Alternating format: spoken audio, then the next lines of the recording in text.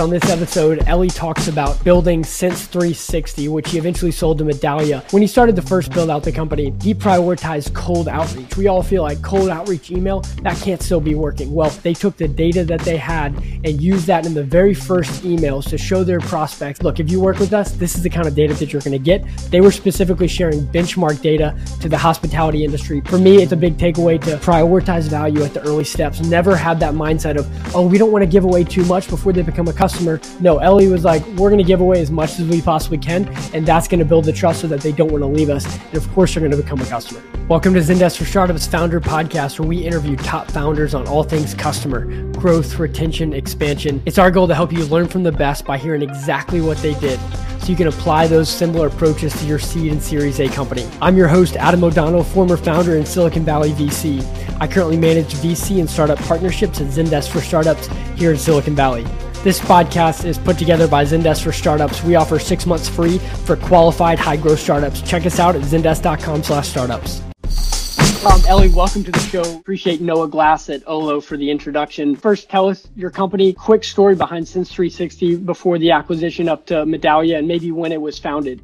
Absolutely, and it's great to be here. Thank you, Adam. So we started Sense360 in 2014, and the basic idea around the company was that there's all this really interesting data that's kind of disjointed and hard for companies to use and really appreciate as they think about what they should build and how they should build it for their customers. And so what we did is we wanted to go and get all of the data that we could in a privacy-friendly way and ultimately build dashboards for companies so that they could use this data in how they make decisions about how they serve their customers. What was the original product when you very first started? What we called a situational engine basically was a bit of code that an app developer could put into their application, and that would gather the information from the phone so that the app could then send very targeted notifications based on what was happening with that person at a given moment. So like the big example we used to give is that if someone was walking into a gym, Spotify would know that they went into a gym and could show a playlist for working out, or someone was leaving an airport and Airbnb and Uber could show a notification asking if they needed a ride home. And so it was all about using all this data specifically to power notifications. Over time, that morphed to use that data to build dashboards and tools so that the companies could better understand their consumers and better serve them. But initially, it was all about trying to use the data to surface the right notifications. Olo talked about originally they were doing it through text message, and then they had to make the huge pivot to the app. So it definitely similar kind of concept in that. But tell me about just the exit to Medallia. I mean, congrats on that. Just tell us kind of when it happened and maybe a decision around doing that before we go into the growth stories.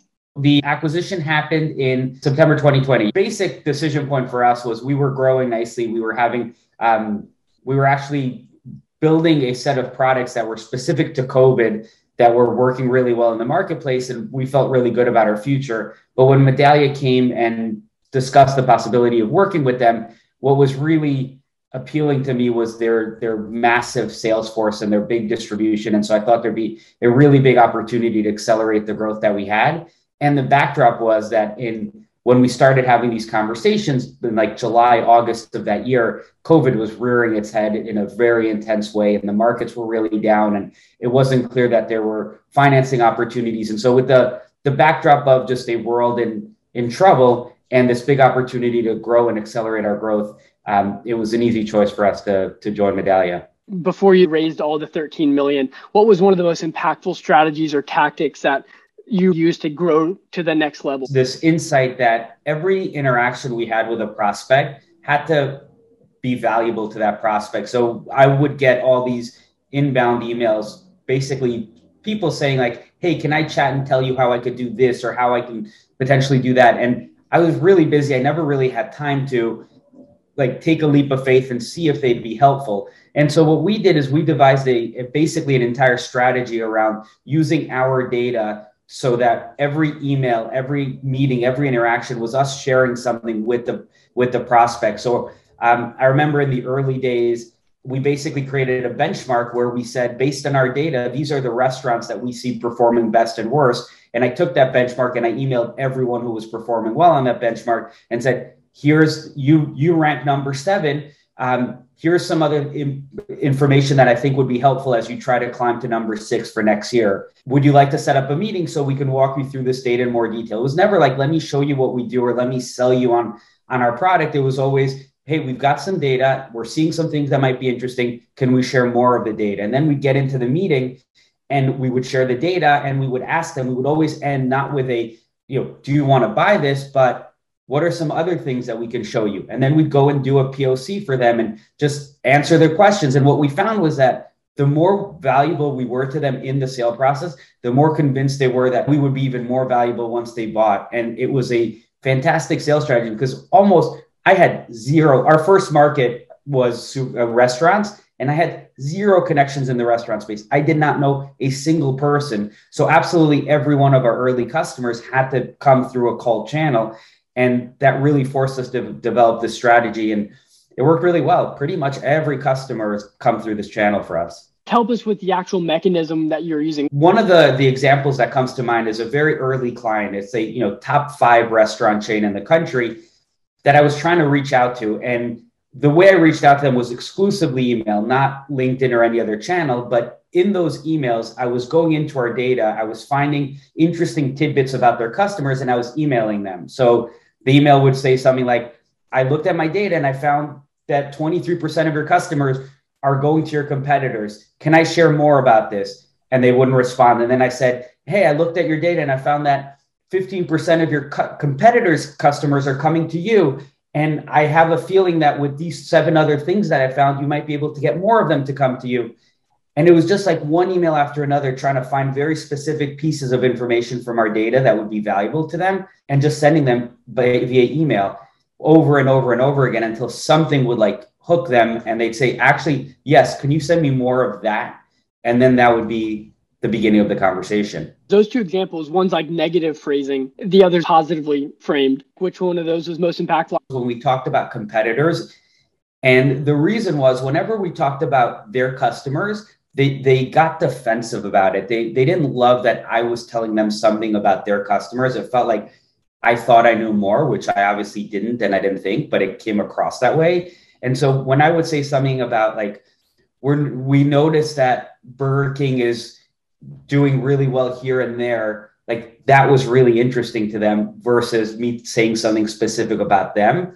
And whenever I could do it in a way that was positive, we're noticing that they are trending higher than you on this dimension. That also got their attention because it got their competitive juices flowing. When we first started, you're sharing like add value to your competitor or to your prospect in the sales process, which just seems like, oh, cool, I'll just add value. But what you're saying is that like even in the adding value, you had to really A/B test that. Yeah, it required a ton of A/B testing and just a lot of experimentation.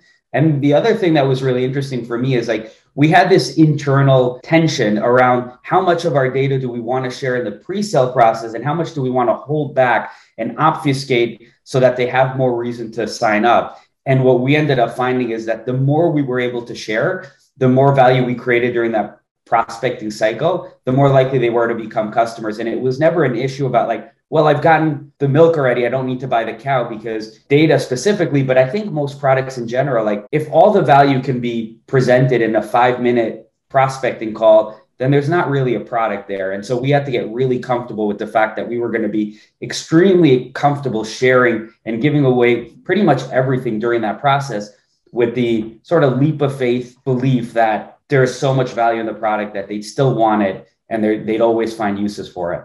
Can you tell some of the tools that you were using or a particular tool that worked well for that? Very early stages, I was just sending out the emails manually. And that was because I wanted to be really, really close to the person I was emailing. And I want to be very careful about what I was sending out and learning every lesson. And then eventually we graduated to reply all, and that automated it quite a bit for us. How are you getting the right emails? That was a very manual process that we probably didn't do as efficiently as we could have. And it mostly revolved around looking on LinkedIn and trying to like figure out the email conventions at the different companies and some experimentation. I think we could have been a lot more sophisticated about it. But we were going after big enterprises and there weren't that many in our initial market. It was all restaurants. So there were maybe 50 or 100 chains that we were trying to get to. And it was okay spending a bunch more time on each one to make sure we did it right.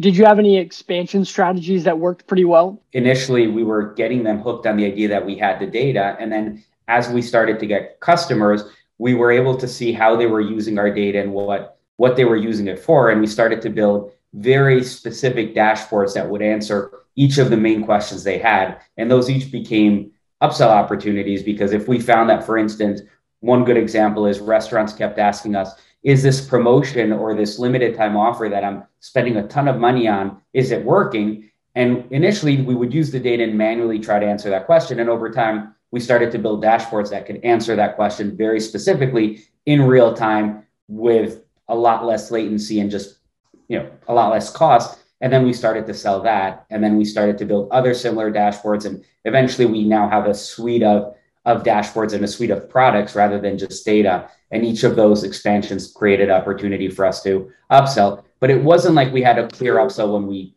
first started because we had one basic product. We just knew that over time we'd build more and we'd be able to grow our contract sizes. Was there any specific approach you used with like a customer success manager in terms of letting that customer know that, hey, we have these other things as well? Was it in product messaging that you used, or was it more email to kind of begin that conversation? Initially, it was very organic where our customers were asking us for these things. And so as soon as we had them, we came back to them and let them know. But because we're dealing with such large enterprises, there's a very heavy customer success component to our business. And so most of the time when we're talking about expansion, it's happening via the customer success person rather than in product messaging. I'm hopeful that over time, as we continue to build out the product and we bring on and onboard more SMBs and medium-sized businesses, that there will be more of a product-oriented expansion strategy. But for right now, it's less so. Ellie, this has been wonderful. Thank you so much for your time. Thank you. It's really fun to get to talk to you, Adam. Thank you. Thanks for joining us today. Ellie and his team built a solid business without reinventing the wheel and go-to-market. They just did it better. If you like what you heard, don't forget to subscribe. Coming up next week, I speak with Socrates, the founder and CEO of Jane Technologies. They've raised over $127 million since their founding in 2015. They're a cannabis retail tech company. Socrates shares that hockey stick moment during COVID and how the preparation around organizing the industry with UPC codes made all the difference. They focused on the base. They prioritized the things that weren't sexy. And then when that hockey stick moment came from external things that were outside of their control, they were ready. Shout out to Doug Erickson with Santa Cruz Works for the intro. Finally, shout out to our friends at Deal. They're a global hiring platform that makes it easy to hire anyone in a new country in just minutes.